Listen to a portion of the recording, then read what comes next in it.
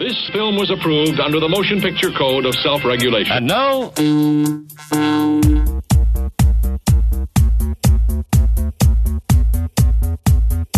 We're thinking in terms of a film. The question is, what are we trying to do with this movie? By George, that is a good question.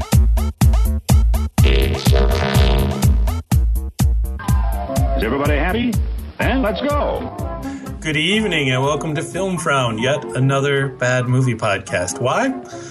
You don't know what is good until you've seen bad. I mean, for example, you really learn to appreciate the original artist after you're forced to hear tweens ruin it on Glee. So... There is no light without the darkness. That's right. Hi, I'm Chris. My co-host is Agent Paul. Hola. Also tonight, next to me in the studio is investment investment analyst, a restaurateur, and the man with the glow, Arden. Hey, Arden. Dusty! Sorry, I had to. Oh. And once again, we are also joined by one of the creators of the webcomic Biased Cat and a man who knows his Jim Cotta. It's Armin. Hey. Hello. Jim Cotta. Jim Cotta, you missed that one. I didn't.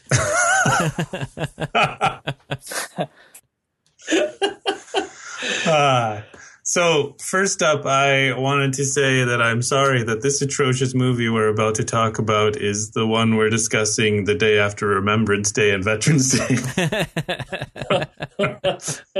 I'd like to forget this one. Yes. And also, happy belated birthday to my mom, and I just waved to no one. Okay. I saw it. Oh, right. There's someone in here. Yeah. I gotta behave myself.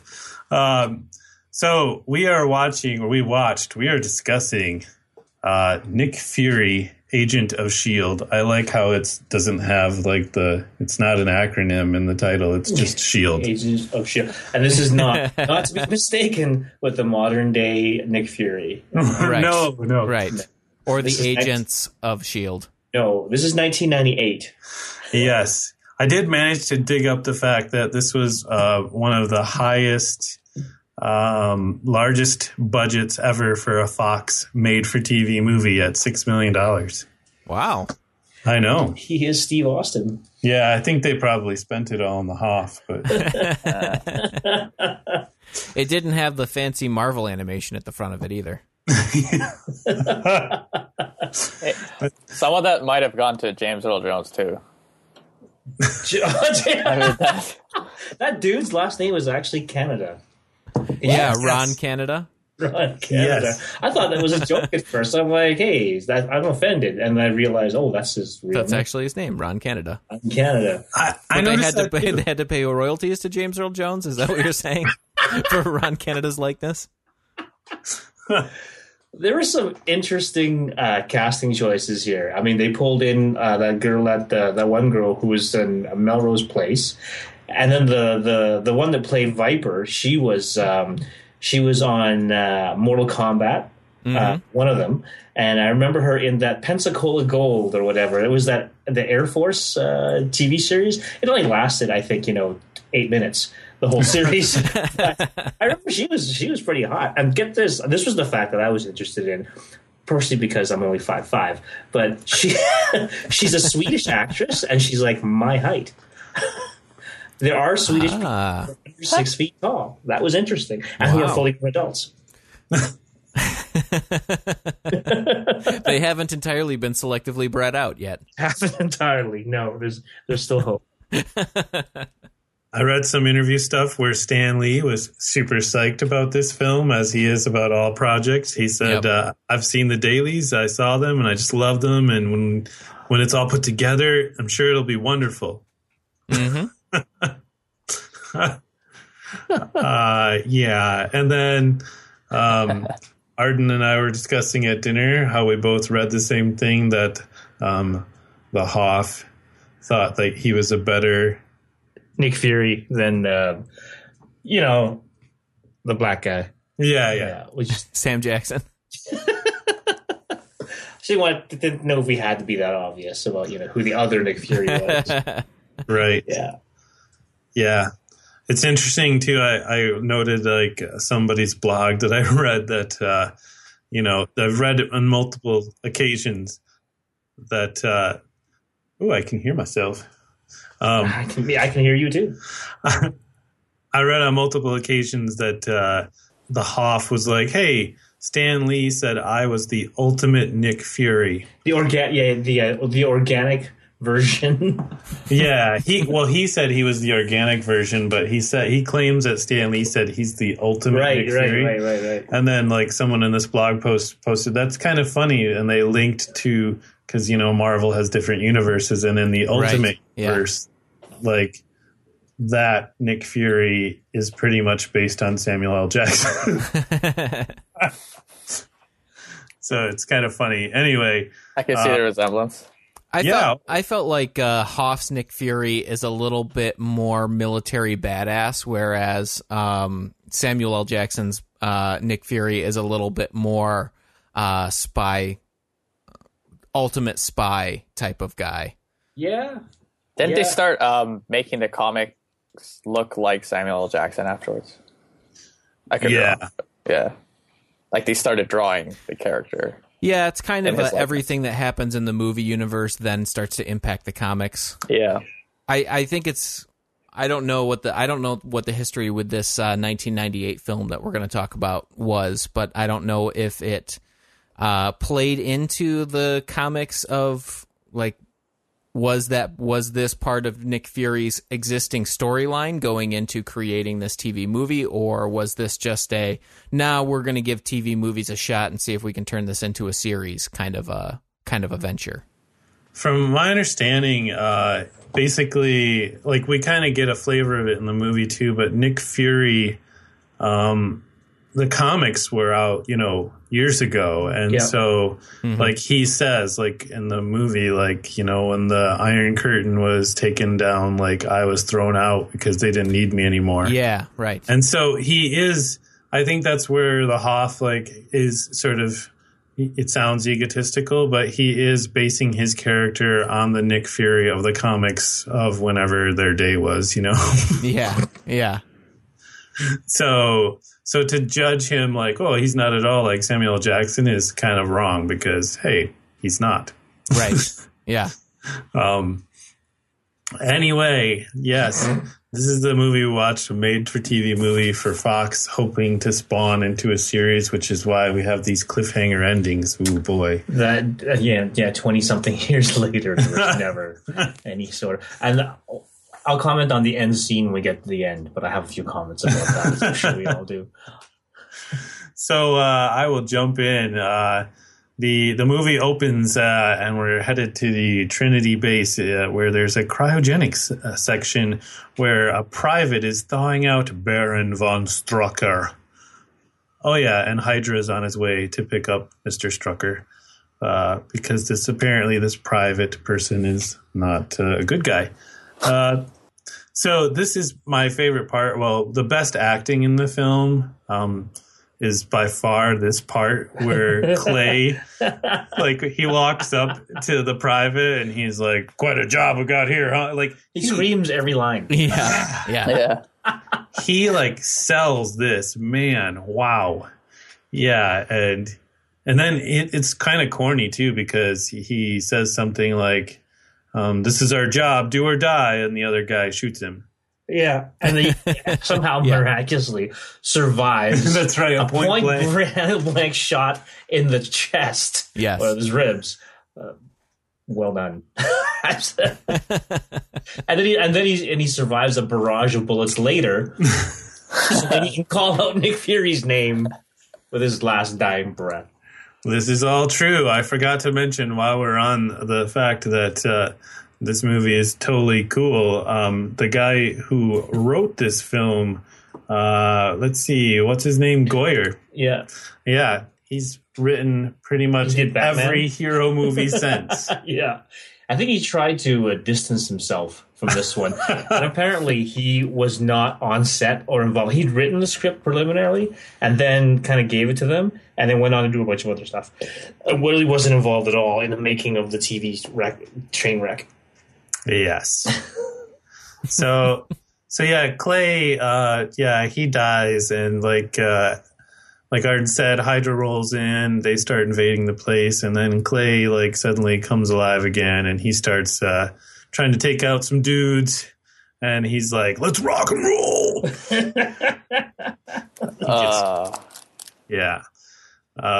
Anyway, somebody comes up to him and like shoots him and then kicks him while he's down, because that's how you roll as a villain. And they take off their mask, and it's a blonde woman. And she's our villain in this. And she hears him say something about Nick, take care of her. And then we cut to the Yukon, where Nick... The Yukon.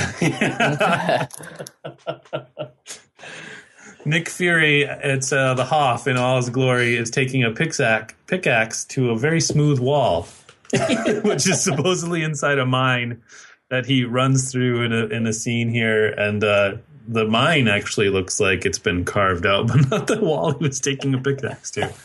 This is before the days of Minecraft. But the real question is, so he's up here in exile, whatever it is. I'm like, so you just go up to the Yukon and start picking away in a mine, and you do this every day by yourself. There's not like, this just makes no sense whatsoever. It's the ultimate, let's put the hero in a completely isolated position and have him return to society kind of thing. At least in Commando, Arnold Schwarzenegger had a really nice little house. He had like the carpet going. You could believe it, right? But the Hoff with his one eye out there, that's dangerous in itself, right? Yes, depth perception. Yeah, what's the depth perception? Yeah. Exactly. That's dangerous. I think that's gold or just something shiny. The president told me I couldn't come back till I found gold in them dar hills. Pretty much. Yeah. So, Armin, do you want to describe the Hoff for us, for the audience? Look, how do you here's really? One thing. Okay, this is one thing that I think I saw some sketch video of Key and Peele, where they were sort of making fun of like the old war vet who's kind of like by himself in some shack somewhere, and then somebody comes back and says, "Hey, we need you." And it turns out like in that sketch they did, like they actually didn't need him, they just needed information. But this was just, I don't know if these go back to like the 80s, like these kind of cliches, but I just could not take this part seriously. just this part? Well, I love how he just walks out of the, like, at first I can't tell how it's going to go, because I feel like the Hoff is kind of smiling a little bit as he's walking out of the mine shaft, and then he just slugs this agent that's come to get him and just nonstop starts beating the crap out of him. Like, I'm surprised actually that the guy was still like smiling afterwards. That was a little strange. He was just so happy to be beaten up by the Hoff. Right. Yeah. Oh, sorry, Nick Fury. Right. Yeah. Well, and yeah, like have uniforms changed since he went rogue, like, and left? Like, he should have easily recognized that guy was in the uniform. Been like, "Oh, you're one of ours. What do you want, son?" Well, it's like, no wonder he's all by himself, because he beats up anybody who just happens to come along. Right. Yeah. Just a trail of milk bottles from every time somebody's come to deliver something. You're always getting beaten up. UPS. Oh, wait, God, no. What are you doing? It's your mother. She brought cookies. Bam! Like, yeah, and Gary asked in the chat room if I've played Fallout 4 yet. That is a no. I'm assuming there must be like a Nick Fury in a mine scene in the game.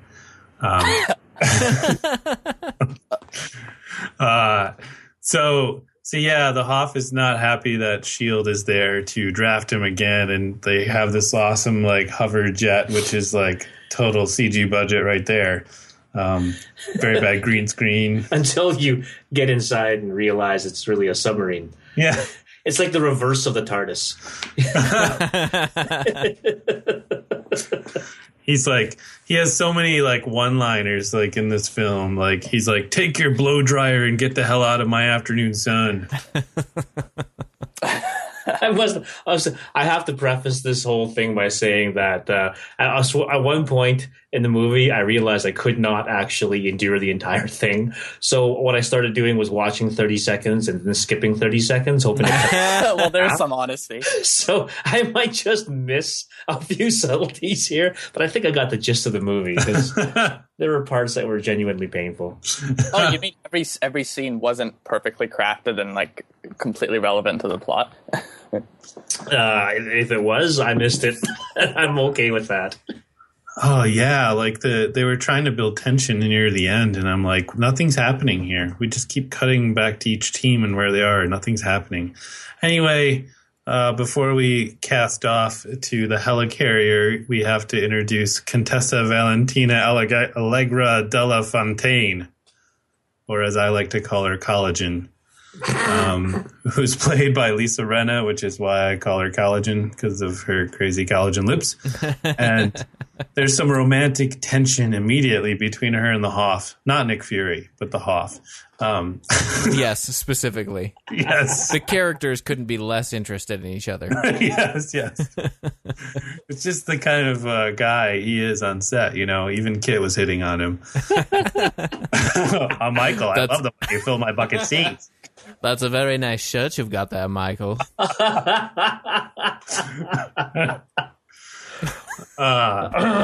So yeah, Collagen's like, hey, Clay is dead, and he's like, oh, well, that changes things. Somebody killed my friend. I guess I'll go back to S.H.I.E.L.D.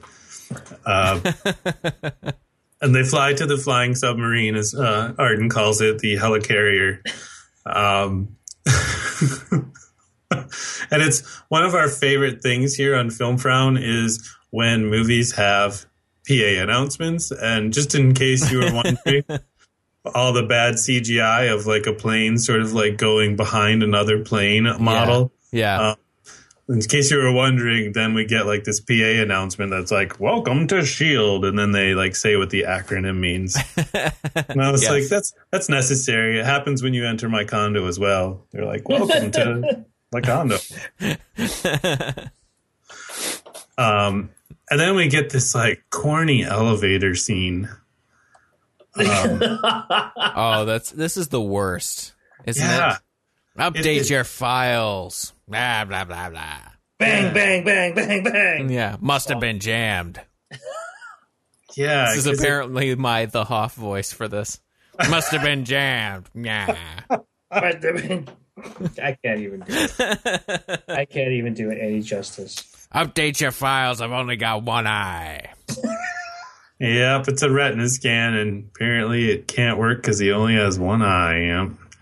It's interesting because I read, like, I think I put it later in the notes, that the guy who plays Pierce, this newbie guy who picked him up or whatever, he's like, I'm the comic relief in the movie, but it gives the movie... He's the 3PO character. He's the 3PO character. It gives the movie like a dichotomy. He's like, the humor comes out of the situation. It's relief for the audience because otherwise it gets too heavy. You know what was relief? Relief was at the 1 hour and 28-minute mark. That was relief. Yeah. The credits. That was relief. Yeah. Yes, that's what Armin said. The credits. Yes. Yeah. It was tough because it's like it didn't know what it wanted to be. Right. I mean, I think if you go camp it up all the way and just not take yourself too seriously, I can respect that. Mm-hmm. But there were just moments where you felt like these guys really are taking this seriously. Mm-hmm. And then there was moments where like, oh, okay, they're having fun with it. And it was so the lack of cohesiveness in that way made it hard to follow. Yeah. Yeah, for sure. I was saying, like, I think it's also the fact, like, I feel like there's a time period where you just can't go back. Like you can watch a movie or TV show that's 20 years old and find something respectable about it. But if you go within the last 10 to 15, you'll hate everything. This was 1998. Yeah. Let's see, what else came out in 1998? You I continue. didn't I'm gonna do look that. it up. Yes. Probably plenty of good shows. This one, I remember reading that this one sold along with, they packaged up like Generation X. I do remember that was kind of a bad Oh, yes, Generation Marvel X. show as well. Anyway, so Nick is on the helicarrier and he meets Kate, who is a mind reader. Oh, pardon me. She corrects him when he says that. We prefer the term ESPers, which just sounds worse to me. Yeah. And she's like, my powers were augmented by implants. So the Hoff, totally PC, looks at her chest. Yeah. Yeah. Yep. And did you guys not find that they got surprised an awfully lot for a group that has somebody with ESP on their team? I just, Whoa, more vital plot information. Right. Yeah, I guess she needs better implants. I mean, for her ESPing. Shouldn't have said that while Arden was drinking. We've got 2 mics. It's good. And then he meets his old buddy Dugan, Timothy Duggan. Duggan. So the interesting part is, like, since it is a comic book movie, these are all comic book characters. They felt like comic book characters. Timothy Duggan is the guy with the bowler hat and the mustache on Captain America's team. Oh, really? Yeah. Yeah. Not you'd never know that from this. No, this movie is like all kinds of Stargate gone wrong. All kinds of. Yeah. I was commenting to Tina as we were watching it that it felt like Babylon 5 to me. Like Babylon 3. Wow. Mm-hmm. Well, I mean, the first 4 Babylons failed. That's why there's 5 Babylons. And they say it right in the first episode. Yeah. Why do you This movie keep came out a year after Batman and Robin. Oh, Batman and Robin. I don't think we're gonna watch that one. that was just pushing it. I mean, I would watch Nick Fury, Agent of S.H.I.E.L.D. again before watching Batman and Robin, I think. That's funny because my final judgment is as bad as this movie is, I would rather watch this film than Daredevil again. Not the TV show, the movie with... Right. Ben Affleck? Yeah. With Affleck. Really? Oh. That's a tough one. That's a tough one. That is a tough one. So we then meet the Director General of S.H.I.E.L.D., who's Pincer, and nobody likes him. He's kind of a dweeb. He's like the obligatory, hard-ass director that's always chewing out the hero because he has to. Yeah, he's the bad boss that doesn't know what anyone's doing. So, yeah, he's also a veteran of Stargate SG-1. Is he? Those figures, yes. I didn't know. He looked familiar. Then we meet Gabe, who is sort of the Q character of S.H.I.E.L.D., and he's the guy, Ron Canada, we were talking about. And he gives our first gadget to Nick, which is like a gun that will only fire if he's holding it because it's biometrically coded to him or something. Oh, yeah, there's a little bit of foreshadowing there. Which, right? by the way, is totally in Skyfall. They ripped that right out of this movie. And Mr. Canada then introduces us. I like calling him Mr. Canada. Mr. Canada. He then introduces us to a life model decoy of the Hoff. Who he's on steroids. Who looks? Did you see that? Like the whole Yes, thing. I agree. That is not the Hoff. It's basically the Hoff's head on top of Arnold Schwarzenegger's original Terminator body. No way. Did you guys watch Baywatch? Come on. Did you notice too? I thought it was really kind of the exposition of that life double, whatever they called it. Like, it was like, oh, well, we're just going to show them putting the skin over a face. and we're going to stick these wires. And it looked like a horror experiment. Yeah. That's a hell of a way to bring in that element. Right. This might be a case where we could tell and not show. Thanks. And Gary Clone has made it. Yeah. We're so sorry, Gary. But laugh along with us. It eases the pain. Yeah. So I think we've gotten a lot of gadgets and things. Oh, wait, it's our favorite time on the podcast. It's exposition time.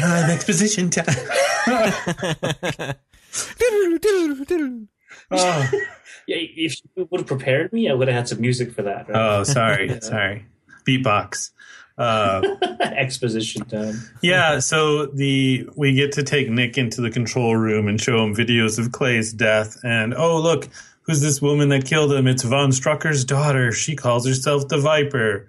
And apparently they took the old man, her papa's body, because he's got the Death's Head virus in his cells. The Death's Head virus. In his cells, yeah, that's right. The Death's Head virus, yeah. And she's got the god-awfully worst German accent I've ever heard. Yeah. That's true. So he was apparently Baron von Strucker was trapped in his lab when he was working on this terrible virus, and Nick and S.H.I.E.L.D. trapped him in it, and he was killed by his own virus. And Mr. Canada. Mr. Canada. Mr. Canada tells us, Mufasa. Yes. Someday, Nick, all of this will be... Yeah. Oh. He tells us that he tells Pierce when he asked about what the heck is the Death's Head virus, he's like, Ebola is like the sniffles. Ebola is like the sniffles. That must have been one of the 30-second segments that I skipped over. That's priceless. Yeah. Oh, that was amazing. And so then they figure out there's only one doctor who can get the virus out of the frozen body. And so we better go find him. Yeah, doctor. And then we cut to the Von Strucker kids. Wow, that should be like a kid's show. The Von Strucker kids. Wasn't it the sound of music? We call it the sound of fury. So the Von Strucker kids, all their henchmen are the Blue Man Group. What was with that, true. huh? They've all got these stupid socks on their heads. No, but even their close guys don't have things on their heads. They're just they're gray with the sunglasses. dude with the white. Yeah. Yeah, Gary, that's a good call. Brendan Fraser would totally help make this movie worse. I think he was 6 at the time, so that would have been interesting. He would have been better. He would have been better. Yeah, and a lot shorter. Yeah, I have in my notes in all caps, chewing on scenery. Rip that set up. This woman who is playing the daughter, she is super excited. And the Hoff, of course, is having his taste of the delicious set as well. So, and the set of the villain lair is unintentionally steampunk, I like to call it, because they have no budget. So this is just what they could cobble together. Maybe that was the set of the Teenage Mutant Ninja Turtles. That might have been what it was. It does. So bad. When they zap their bodies to try to... Yes, it looks like the same set. Good call. Yeah. Mm-hmm. Way to save money, Michael Bay. More explosions. Just use this old set from that Nick Fury movie no one saw. And so what she's doing while she's chewing on scenery is she's lecturing all the other generals, quote unquote, of Hydra, and she decides they need a showing of her power. So she has one of them while the others are all on video conference. She's like, "You may recognize our general from London," and then she kills him. And while she's pulling the trigger, and even after, it's kind of disgusting, but it's like she had an orgasm. Oh my god! And the pinky pointing. What was up with that? Yeah. This is the Bill Clinton years, so she couldn't use the fist. She had to do something of her own. Well, yeah, it was so long, farewell, auf Wiedersehen, now die.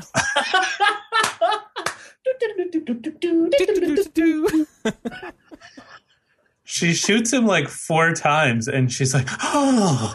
I'm like, "What is happening to her? Yeah. Is it cold there?"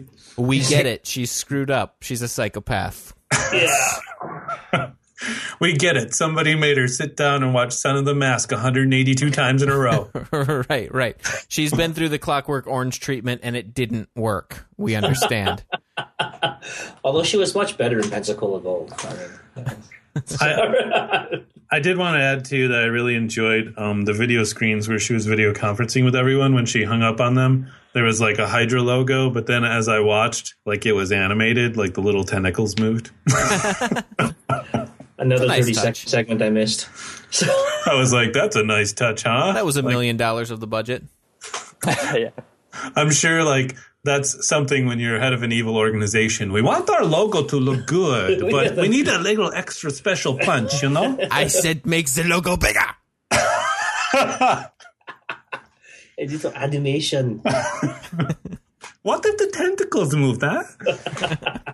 Then we would look evil. You never know, they could come out and grab you. Okay. All moving right. on. So she plans to attack Manhattan. Oh, no. And then we cut to And Nick. the Oscar for Best Accent goes to. Not her. Surprisingly better than me. So we cut to Nick and Collagen, who are waiting in a car in Berlin. And we're about to have, like, uncomfortable, like, former relationship talk. But thank goodness, like, Nick tells her to be quiet, and somebody coming. Like, he just literally cuffs he basically assaults her. She's like, Oh my god. She's like, what? He's like, didn't you hear that or something? It was like, perfect. I'm going to try that with my wife later when she's yelling at me. Didn't you hear that? Someone's attacking us. Home invasion. His eyes are huge right now. He's like, you're not going to do that. what? So they meet an agent and do like the worst recognition code ever. Mm-hmm. He's like, this is a poem or something. Yeah. Freedom is the something or something. I was like, what? The only beauty is truth, and the only truth is beauty. Is that part of the recognition code? No, I just felt like saying it. Yeah, badass Nick Fury. I'm Nick Fury. I know Dropping poetry. bombs. That's right. Yes. Dropping the P-bombs. And it plays against the fact that he said they had to get rid of him because he wasn't polite enough and polished and politically correct enough to stay in S.H.I.E.L.D. after the curtain went down. Because obviously he's a Renaissance man. He knows poetry. Clearly. He's something else. All right. God.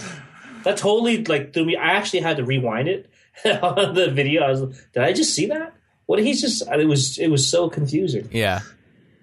It's all cigars and Silverstein with him. Hello, Arturo. Hello, Arturo.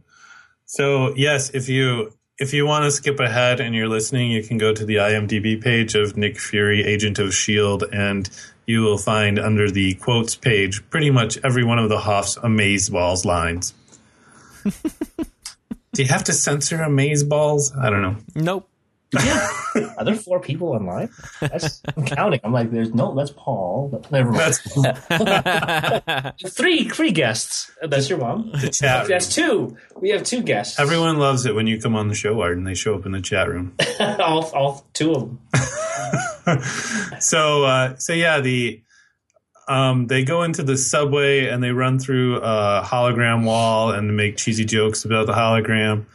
And then Kate is there, the ESPer, and she reads the doctor's mind to find out, oh no, they can't tell if Hydra has contacted him to get the virus because it's a post-hypnotic trap, she says. Someone else has been in his mind and set it for her.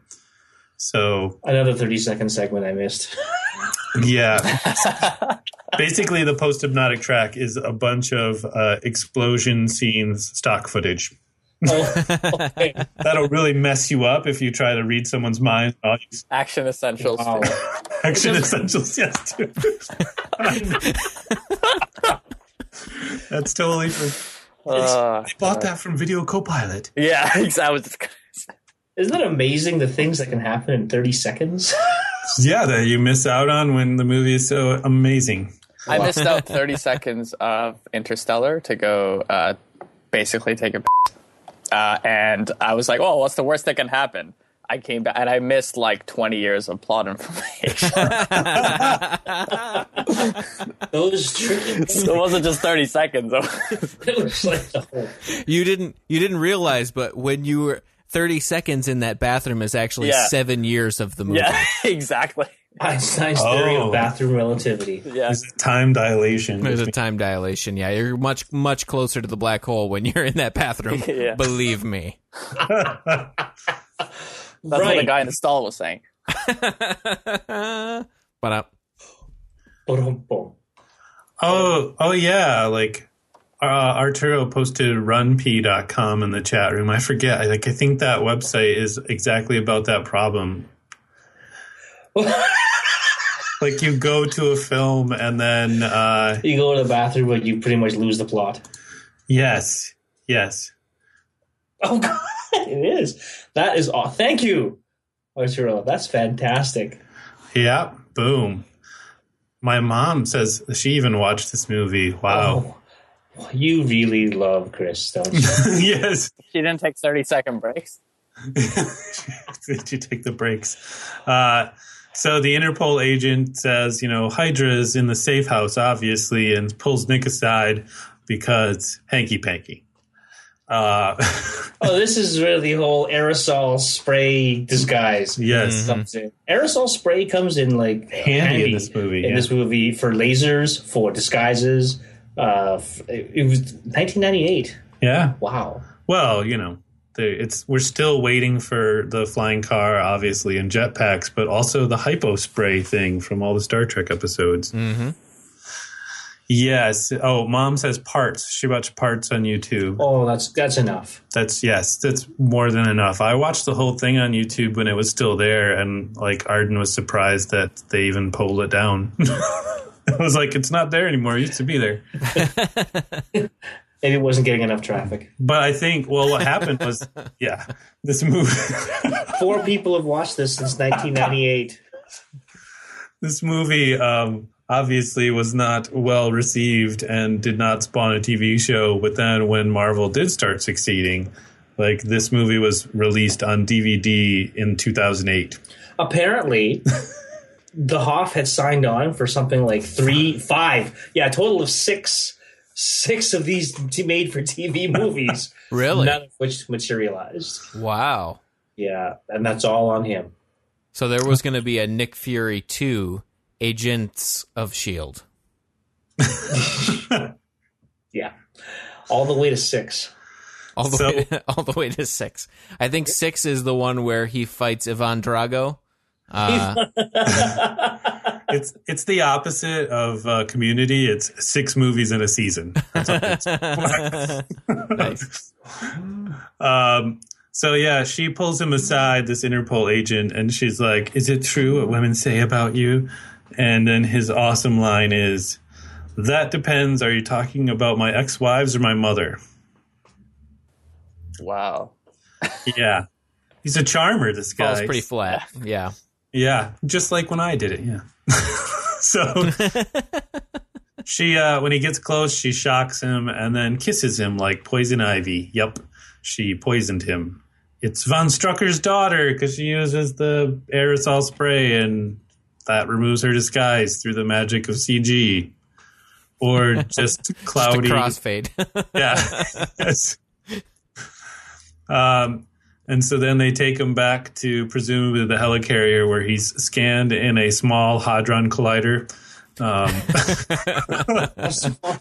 It's like this lit up tube, and even he doesn't like the idea of it. He's like, I feel like a bratwurst in here. Get me out of here or put some mustard in here.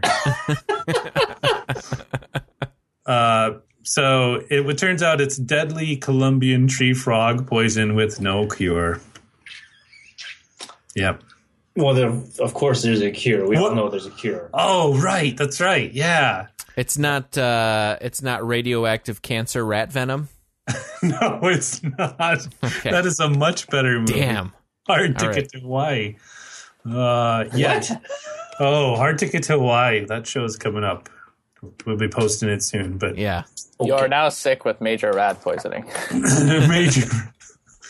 So Okay. it's Mr. like something you read on Oregon Trail. 2 of your party have died of cancerous rat poisoning. The dysentery. Thank goodness it's only dysentery and not it's rat poisoning. So I should say doctor because he is a scientist, not Mr. Canada. Dr. Canada. Dr.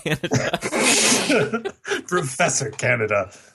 He deduces that if she kissed him to deliver the poison, she must be immune. So we just need her blood. And then we get an extreme close-up of the Hoff like you could ever want. Yeah. Cigar and all. And he's like, I'll get the vampire's blood if I have to suck it from her neck. Yeah. like beautiful. as he was saying it, the cigar in his mouth was like rubbing on the lens of the camera. Pretty much. It was like extreme. And at this point was when I finally reached my limit and I was like, is it over? Are we done? And we get some romantic subplot stuff that I kind of ignored because Lisa Rinna, Lips, collagen woman, she was just like, oh no, you're going to die. Now I like you. So then Director General Pincer comes in and he starts yelling at people as you do as a boss. And then a second Pincer comes in behind him and Nick starts shooting it. And apparently it's a robot and it opens its mouth and we get a projection of the villain who demands a ransom for $1 billion or she'll release the virus on Manhattan. And then the robot melts. Pretty much. And then there was the whole director, he gets up and is like, Nick, how did you know to shoot him and not me? And of course, we all know what the answer was. I didn't. Well, if you actually rewind and look at the whole scene, you come blustering in talking, and the other thing just kind of marches in like a zombie. Right. So I think The other thing looks like it was going to come in and competently do its job, so I shot it because I knew it wasn't you.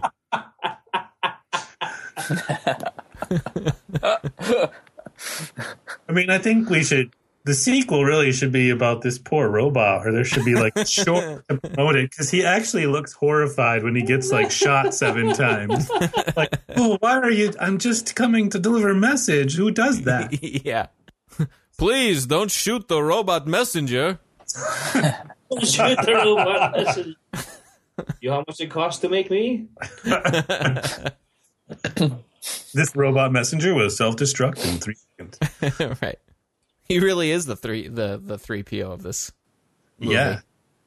You Or know, he there's- could have been, but he was There's shot. times I really feel like we do these podcasts for us, really.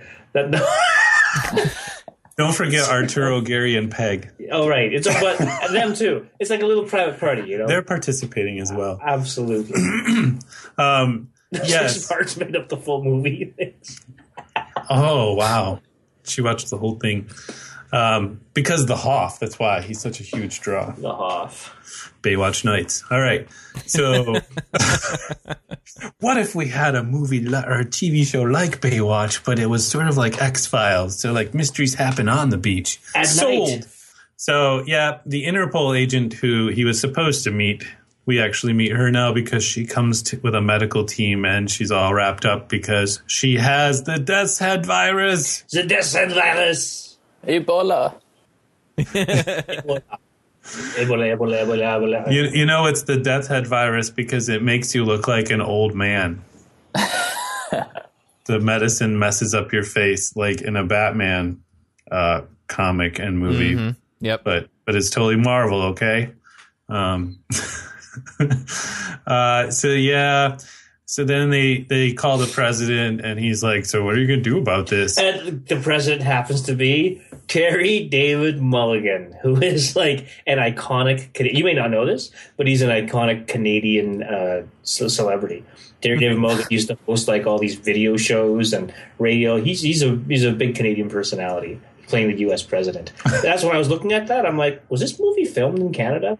There was one point, too, where they referenced something about the temperature of the virus has to be held at a certain level, and they used degrees Celsius. And I was like, I'm looking at a picture of him right now, dressed up as a mounted police officer. So that's good old Terry David Mulligan. I met him. Cool guy. I didn't notice it, even when he was like, "So, hey, like, what are you guys gonna do about this?" Eh? He was pretty chill, you know. Yeah. For and that Oval Office looked more like, you know, like a little igloo home office. So yeah, they like tell the president their plan, and Pincer's plan was like, just let's go bomb them, and then they tell them their like minute, awesome plan, and it's like this 2-prong attack where they go look for the virus delivery weapon in New York, and then also attack the bad people's base. And Pincer is like hella pissed when they get off the video phone with the president because nobody told him. Yeah. He's like better comic relief than Pierce. He is. That's true. So how do they figure out where Viper's hideout is? Well, obviously the projection puking robot had a motherboard in it, and they've traced it back to a laptop that once was in some crazy country. And also, her ransom demands were in Greenwich Mean Time, so obviously they must be on this island. That made no sense whatsoever. Yeah. Right? They're like, and they said Greenwich Mean Time, not like New York time. Yeah. So that means they're totally not there. Even Nick Fury's like, well, that's not much to go on. That's like his very next line. Well, it's not much to go on, but it's all we've got. Yeah. That was the Hoth. He broke character, and they just kept it in because they didn't have it. That should be what it was. Can't afford another take. I ad-libbed that line because I felt like the movie needed some extra dialogue from me. I just wanted to say something that wasn't a one-liner in the film, so. Right. Yeah. So, meanwhile, Nick only has 48 hours to live, and he's in no condition to lead a mission because, you know, he's got the fevers and his vision and things because of this Colombian tree frog poison. But who else is going to do it, right? Not the British kid. Right, and not his, like, life model double that he says. Like, when Dr. Canada says it to him, he's like, you can't do this. He's like, who's going to do it? That life model double thing of me? Thingamabobber. With the body of Arnold. I am Nick Fury. We've just witnessed the only thing robots can do is puke projections. How is he going to save the world? So the agents of S.H.I.E.L.D. in a rented van drive around New York. And boy, this is good TV with Collagen just driving around in a car talking. And meanwhile, Nick and team get some heat-seeking missiles on their tail as they fly over this headquarters, and it's a bailout. And so now the home office or the flying helicarrier has no idea if they survived or what happened. And so they infiltrate the base while Collagen catches up with the bomb, which is in a garbage truck. So yeah, Nick walks into a trap. And this is where we get the token evil speech. And Viper's like, I'm hungry for more scenery. So she doesn't kill him, of course, because that's how movies do it, apparently. And this is like, it just kept going back and forth between all these things, and like nothing happened for like 12 minutes, I swear. They're like, is this the bomb? Are we following the bomb? And he's like, oh no, we're captured and we're stuck in a cell. Filling time for TV, baby. Yeah. Just get us to the next commercial break. Right. So finally, Nick pulls out an eye from under his patch. That just freaked me the hell out. Because first I'm thinking, why do you even need a plastic eye? Because you've got an eye patch on. Maybe they do, I don't know. But I'm like, this is not a typical superhero kind of like, oh, let me just pull my eye out and there's an explosive in it. Like, isn't that dangerous? You're running around with an explosive in your eye socket? I don't know. Yeah. Maybe that's just me. Maybe I'm a little old-fashioned in that I don't like to carry explosives around in my eye socket. I don't know. Does your hey Nick, does your empty eye socket itch? Oh no, I can't touch it or it'll explode. There's a bomb under there. It's really stopped me from itching it. It's good. You want to see a neat trick?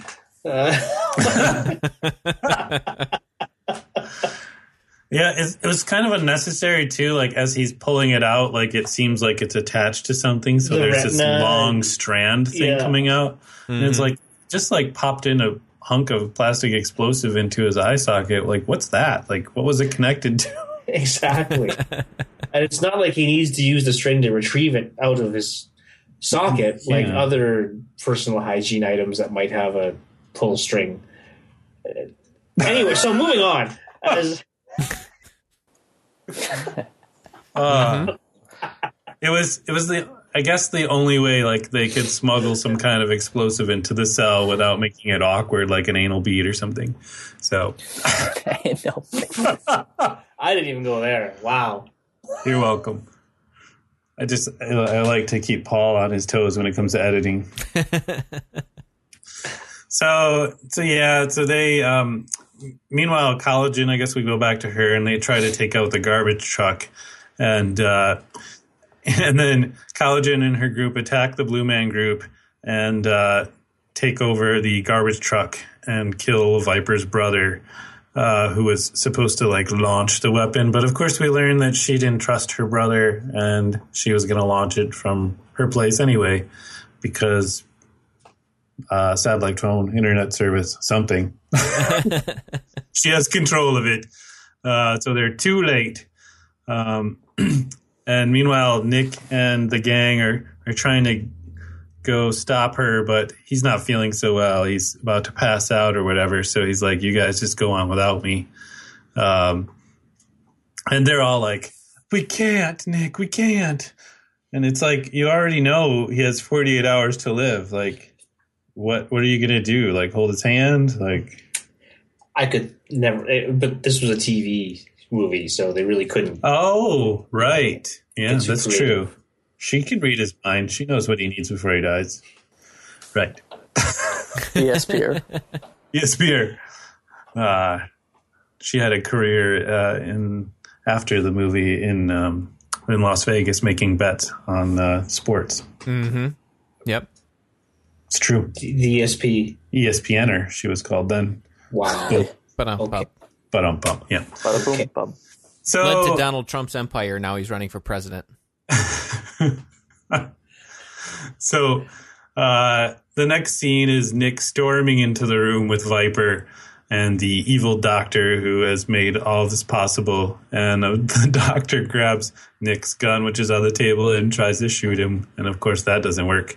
And this is like a takeoff of like someone really likes the film Gremlins or these other films where like, somebody's wheelchair goes crazy. Flying back. Oh. Yeah, because he's in a wheelchair, so he gets shocked and goes flying backwards. Zoom. Yeah. And Nick and Viper fight it out, but it's sort of interesting, but it happened so quickly, and none of us were. She was quite agile. Yes, none of us were that engaged. Is that she shoots him like 3 times? Yeah. Boom, boom, boom.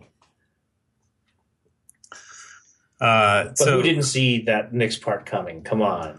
Yeah, and then she gloats and she's like, "No clever comebacks." And behind her, he whistles. The Hoff whistles because, hey, she shot the life model decoy apparently. So, yep, ta-da.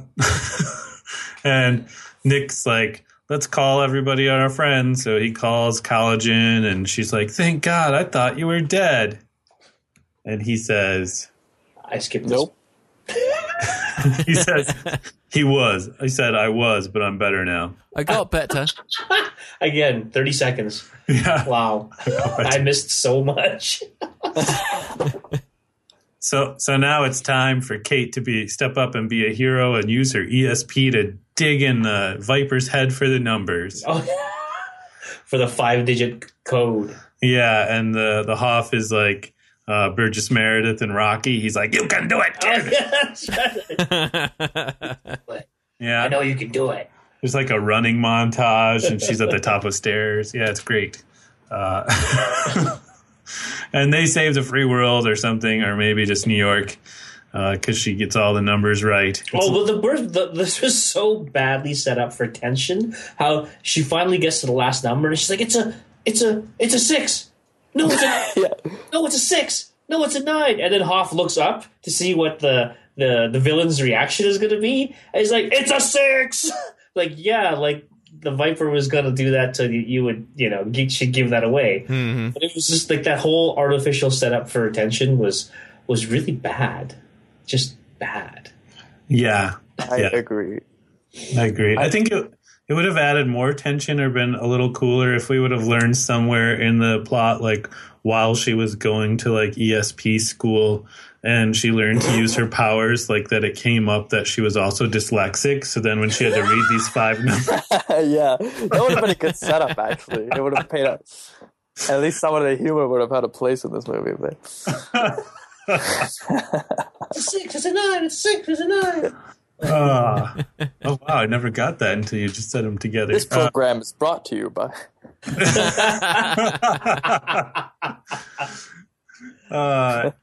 Dyslexia Awareness. So Viper gloats like, you know what? Big deal. My men are still going to come in this room and kill you dead and such. And Nick's like, I don't think so. And then the helicarrier just shows up above them. So there you go. Oh, no, it's a false end. There's another countdown. What could that number be? And everyone just sort of like looks around agog, like nobody tries to figure out why there's a countdown and noises. That confused me at first. Yeah. Like, okay, there doesn't seem to be any real urgency. What is this second countdown?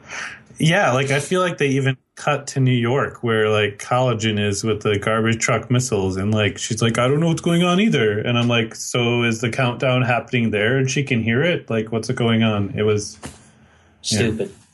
Yeah. So we Somebody learned get Jack Bauer. He knows what to do about countdowns. Yeah.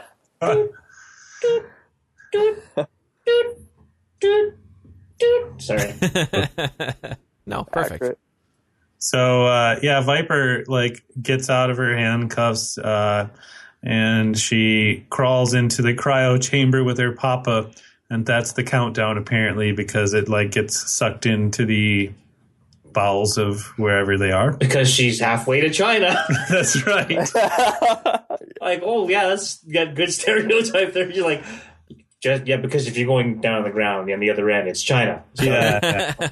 maybe it's the Baltic Sea, you morons. I don't know. That was funny. It's like the classic villain thing where, like, the Batman will, like, throw the Joker into a jail cell, be like, don't let me catch you do this again. And then, like trap door will open, and it'll be like, so long, Batman, until next time. It's just the villains. Yeah. Never any closure. Why do I keep putting him in that same cell? With her father. And who can forget the old Frank Sinatra classic, I want to get you on a cryo chamber to China. Get you on a slow cryo chamber to China. Somewhere beyond the... Oh, all right. So now she's escaped, and oh no, to be continued in the soon-to-be-announced TV show, Shirley. But no, we have to cut to the helicarrier where, like, Nick gets up, and apparently he's been treated. Everything's okay. And then Pincer comes over to lecture him, and so he punches him. Because he's Nick Fury, and that's what I do. Tempted Grievous. I punch the pincher. It's like this whole movie was produced by the WWE. I'm Nick Fury. I'm Nick Fury. And so then he was like waxing philosophical or romantically, and he's like, you know, when I lost this job, I lost more than just my job. And then it's like, oh, she's like, is that an apology or? Yeah. She's like, romantic kissy time. And he takes college into the front of the ship, and then Celine Dion's "My Heart Will Go On" comes on. And he's, I'm the king of the world. You lost your benefits too? No. Government job, great benefits. Government pension. You eat your buyback time? Yeah. Well, there was that one scene, right, where where Christian, whatever, the British kid, he's chasing after him to do paperwork. He's like, trying to get him to sign his W-4, yeah. W-4 and your tax return form? Really? That's not very secret agency. Right. Yeah, and then this is another false ending because now we have to go back to Viper and creepy incestuous scene ever. Mm-hmm. I was like, what? Yep, because Daddy Von Strucker is awake. Yes, and she's all up in his business, and he's like, "You two are going to go off and ride the hobby horse, aren't you?" That's just creepy. It was like that in the beginning of the movie, though, when she was sort of like parading around like his frozen body. Yeah, but he's dead there, right? Yeah. Now that he's alive, and they're all interacting and shit. Oh, so incest is bad, but necrophilia is cool in Arden's book. Oh, yeah. Isn't it for everyone? No? Oh. Arden, we're going to have a talk about expectations later. Yeah. In that, have none when it comes to my humor. That 128-minute mark is the best scene. Was he talking about the incest or the credit? It was just creepy. It ruined it for me. I was like, I can't ask her out now. Oh, right. Oh, yeah. I see what you're saying there. Yeah. Also, she gets off on killing people, so that might be a turnoff. I don't know. I can forgive that, you know? But the whole wanting to be with your dad thing, that kind of weirds me out. It explains the necrophilia, though, her wanting to kill people. Honey, I know we're trying to have a baby, but do you always have to kill somebody? Sorry. All right. So, come on, we're so close. Yeah, well, that's the end, except, like, to make it worse of a trope, like, daddy and daughter, like, I don't know if they're arm in arm, but walk away from the camera and they both do their version of a maniacal laugh. Mm-hmm. Something like that. Yeah, it's like now we're going to bring terror to the world or something like that. And he's like, ha ha ha ha. And she's like, oh. Something like that. And your little Cut dog. off one head and two more shall take its place. But just to make sure the logo does this little animation thing. You sounded Cuban there. It changes every time I talk. I was, just random thought earlier when you were talking about Donald Trump potentially, running for president. I thought, well, if he did win, it would be an interesting matchup of hair between our prime minister and your president. It would be like our prime minister's hair kicks on your president's hair. That would be interesting. Mm-hmm. Maybe it was just interesting to me. Sorry, I had to share that. It's more like hair versus hair piece. Hair, yeah, okay. Yes. Oh. Yeah. There's organic free range hair. Organic free range hair. Versus chemically manipulated artificial hair. Cane sugar versus sweet and low. Yeah. All right. So Armin, what's your take on this? Is it so bad it's good, or is it just awful? Or how many Hoffs do you give this film? I feel bad dissing something that has James Earl Jones in it. I mean, it's I would give it, I don't know, I would give it 2.5 Hoffs out of 5.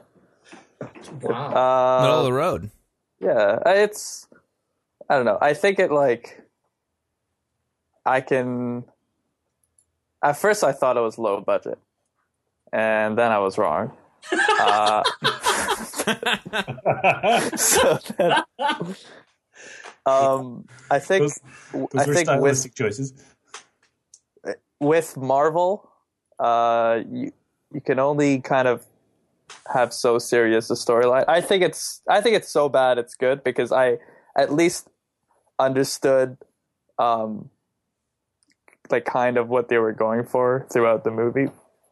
There was definitely I don't know who it was who mentioned it. Like it didn't know at some point what it was trying to be, if it was trying to be funny or serious. Right. But I think that just happens with superheroes, because with superhero movies, it's always, I don't know. It's just, I mean, it can't get any worse than Batman and Robin. I personally, I don't really know much about this character. I noticed some similarities with Solid Snake, actually, with Nick Fury. Yeah, I can buy that. That was interesting. I was thinking about that, but I don't know how true it stays to the comic books, or how what liberties are taking there. But I don't know. It was all right. I wouldn't recommend it to anybody. What? Where do you rate it, Armin, as far as your previous Film Frown movies? Is it better than Waterworld or Gymkata? Probably. I think Waterworld kind of grows on you. That's interesting. Because you think of it. It's like I remember only some of the really questionable scenes now, but overall, I'm like, okay, I understand how that's sort of like a classic, whether people think it's good or bad. Son of the Mask, I mean, I want to pretend like that never happened. And then Gymkata was just kind of like a joke. But this already had like a big kind of history behind it. So I don't know. I would say it's pretty equal to Waterworld for me. I would probably, let's see, if I had to think of another work that came out around the same time period, I would probably recommend, let's see, it's came out 98, right? Yes, 98. So the show is Agents of S.H.I.E.L.D.? Yes, the show is called Agents of S.H.I.E.L.D. That is so... Wow. Well, the number one movie in the theaters for that year was The Big Lebowski. Wait, really? Yeah. Oh, okay. Saving Private Ryan came out. American History X came out that year. There were some good movies. Wow. Halloween H20, 20 years later. I would recommend Blade. I don't know. Oh, yeah. I mean, I think that was the same.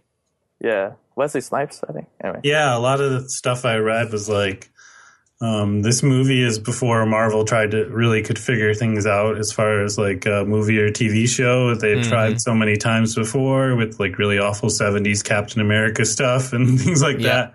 Yep. And so every like thing that I read about that was like really things turned around for Marvel with the Blade movies and X-Men. So I thought that was kind of interesting that they included Blade in that. So because I really like the Blade films. Can't go wrong with vampires. That's and right. Jessica Biel. She kicks ass. Now that we moved on from what's her name because of incest, you can maybe consider Jessica, although she's probably married. Which is probably the only thing precluding me getting a date with either one of them, really. Yeah, exactly. That's it. Yeah. So Arden. Like I said to you earlier, that was about 54 minutes of my life that I'll never get back. And it's 54 minutes because for anybody who didn't catch it at the beginning, it got so bad that I would just watch 30 seconds and then skip 30 seconds and watch 30 seconds and skip 30 seconds and pretty much got it through. It's unredeemable. I don't know. I don't know what else to say. I honestly, in the first, I think, when we got to the Yukon, actually, no, when we saw Skippy or whatever his name was yelling at the very beginning, I knew. Yeah. I just knew in my gut this was going to really suck. And for a lot of objective reasons, I mean, I'll be honest, I watched Baywatch, I read it for the articles. I thought totally, it was, yeah. Come on. And the plot, I mean, David Hasselhoff was Knight Rider. come on, that was fantastic, right? Mm-hmm. So, but it was just overacted. It was underdelivered. It was cheesy. It was too serious. It was just too many things that made, like, I could have appreciated more if it just went completely in one direction. Yeah. Right. Yeah. Like, we're just going to make a farce of this and have fun with it. Right. And at some point they did. But it just, for me, it was difficult. And I get, the whole, it was so bad it was good kind of thing. But for me, it was hard. It was so bad. It was bad. It was so bad that it was unredeemable. You prefer Last Dragon or Revenge of the Ninja to this? To which, sorry? To this movie? I prefer anything else I've ever watched in my lifetime. Even Octagon? He can't answer. He's too busy shaking his head. Sakura. Yeah. You do get a false impression. Like, if you see the wrong movies and, like, you go back in time, you say, wow, superhero movies used to suck. It's almost like there actually isn't really a rhyme or reason to it, because you'd have the Batman films from, like, 89, 90 that were great, and then later in the 90s, Batman was pretty bad. And then Marvel, I would say, I don't know, I mean, like, I wouldn't say Marvel's that great now, but I thought that when did Spider-Man come out? That was like early 2000s. I don't think there's ever really any. I don't think there's been any evolution of them towards improvement, if that makes sense. I think it just sort of depends on what the characters are and, like, who's making a movie. Because there's always, like what are you gonna make out of Ant-Man? So that's my, and I realize I think I've actually been I'm so used to bad movies now. Maybe it's thanks to Jim Cotta, but, like, I can't believe I redeemed it. Well, you can thank Jim Cotta for something. Helps you appreciate just how bad it can get, really. Paul, what do you think? Yeah. I don't know if I would say it's so bad it's good. I feel like it's a mediocre TV movie from the late 90s, which is exactly what it is. I don't think it's terrible. It's an okay waste of time, but I agree that it could be much better if maybe if there were. I don't even know if it would necessarily be more one-liners, but more like intentional humor that's mixed in to, like, add to the campiness and taking itself taking itself a little bit less seriously. And then maybe if they could have spent some of the money that they spent in this movie on the effects, specifically, it could be more believable, instead of having every single thing be a silhouette against a sunset so that you can't see any details. Like, just feels very those parts of it are what really pull me out. And I understand that it's like it's a made for TV thing, so the effects are not going to get crazy, and there's not going to be a lot of CG. But that's what kind of pulls me out of it. So you prefer, like, if a movie or show is going for, like, farce or whatever, they go out at full force, so that they try to throw in those one-liners. Like, okay, let's acknowledge this is a pretty bad story. Yeah. Well, no, I feel so I'm looking at this movie, like, versus the modern Marvel movies, right? Which the modern Marvel movies may not be the most amazing cinema in the world, but they're pretty darn watchable. Like, you can go and watch them in the theater and at least be entertained to the point where you didn't feel like you totally wasted your money and leave the theater. You may not like it, you might not want to own it, you may never want to watch it again. But at least you'll be like, all right, I saw some explosions and some acting, and there were some funny jokes, and I was entertained. And so what's the difference between that and this Nick Fury movie? And I think the answer is cohesiveness. No. Ultimately. Yeah, that's true. That's true. Yeah. I would, I just made a note to myself, next time we do a podcast, before we go live, I need to exercise my voice and stuff, and I'm going to say modern Marvel movies 3 times or 4 times to make sure I get all the tongue twisted. Modern Marvel movies. Modern Yes, Marvel movie. it's a tough one. Yeah, I think you got to go full hog, like when you do something, and yes, And or Full Hoff. Full Hoff. You got to go full Hoff, and like you guys are all saying it, there feels like a disconnection there. I was gonna recommend, like, I think this movie, it's so close to being so bad it's good, but I think like if It was a half-assed effort. yeah, it's a Hoff. Oh, Boom. Yeah, I think he's the one that brings us close to so bad it's good, because like he's really giving it his all. But Yeah, he is. Yeah.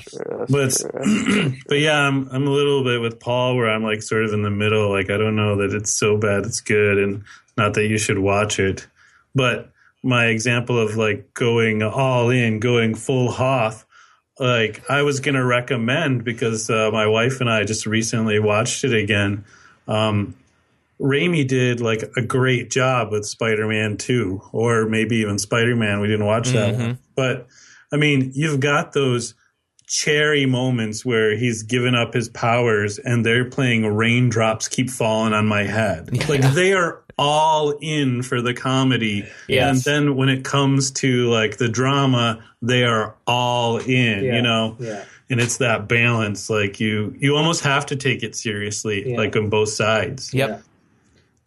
And truthfully, I think I wouldn't say it's so much that Hoff was really bad. I mean, Hasselhoff is who he is, and I can respect that. But it was like everything surrounded him just didn't work. Yeah. You know, Yeah. like just did not have the support to make this the bad film that was so bad it was good. I felt like it kept stepping on itself. Yeah. Yeah. Like it would get a little bit of momentum going one direction, and then it would step on itself somehow. Yeah. Yeah, and I think like as far as like being so bad it's good, it's also, this movie is like shot for shot, word for word, everything about the production is a template for a sci-fi movie. And once, it doesn't matter like which one of those you see, they are certainly entertaining because they're so bad.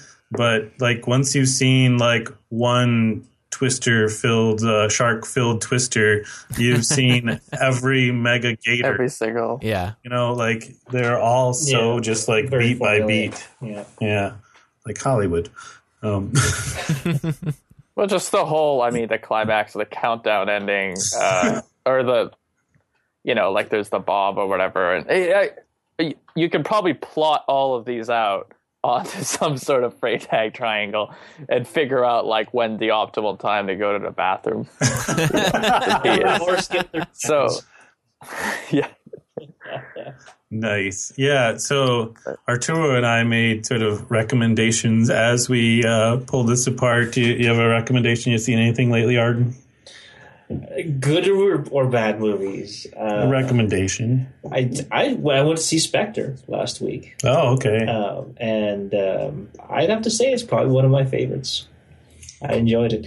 The thing about it's like every Bond movie. The plot is difficult to follow, but it's eye candy, and it all makes sense by the end. Nice. So I enjoyed it. What about you, Paul? Have you seen anything? I'm going to use this moment to warn people away from watching Tomorrowland. Don't watch Tomorrowland. Oh God! Oh, I was going to. I was going to pay for that too. Good. Okay. Thank you. I watched No problem. First 5 minutes, and I was like, "This can't be serious," and I stopped. I could not.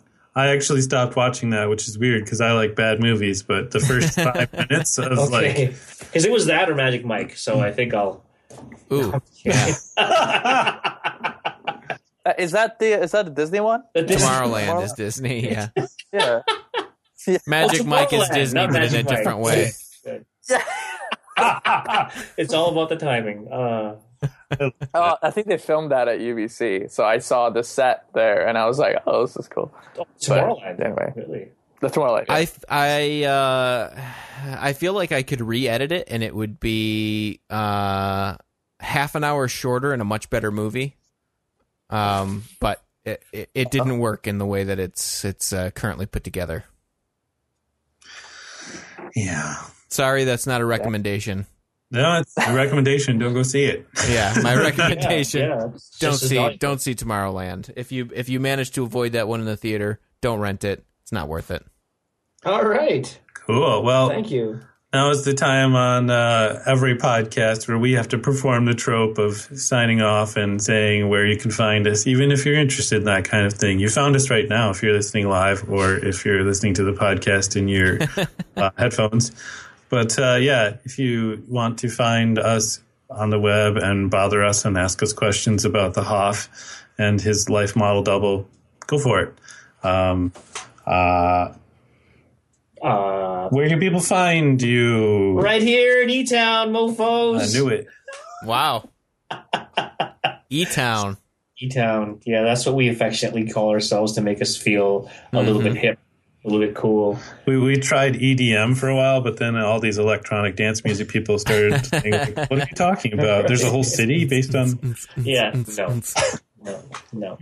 I have several handles out there, but as if for anybody who's heard a previous podcast, I am opening up a ramen shop with some of my partners, and that's in a few weeks now.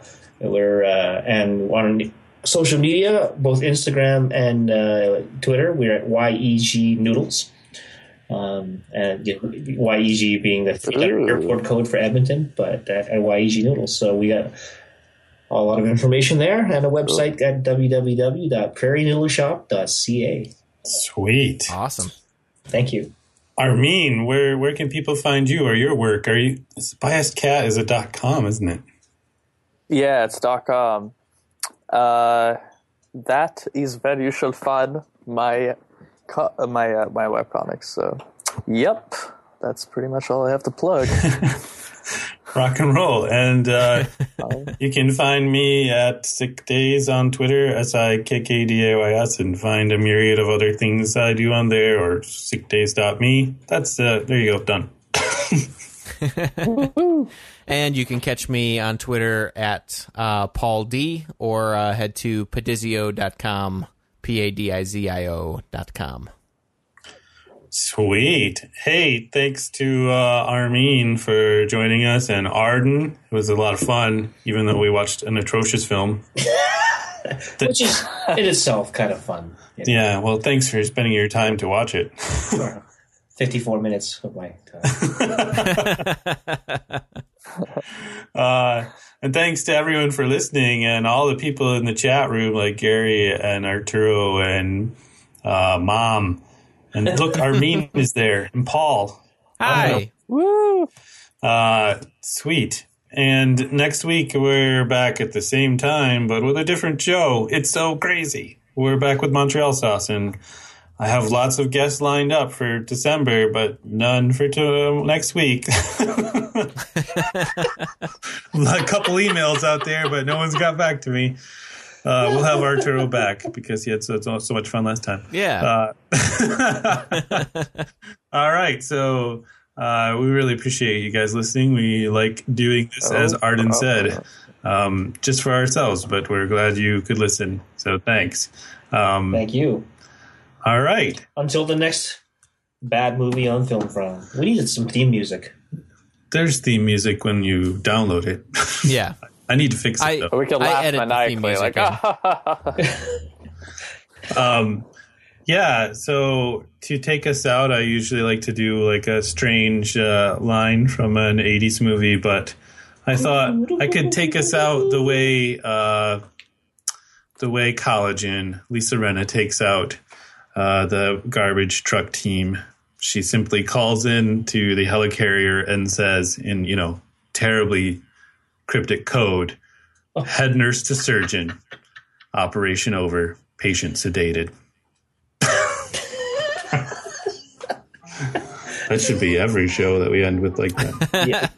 Patient sedated. Patient sedated. Yeah. Is that referring to the audience? Yes. Good night, everyone. Thank you very much.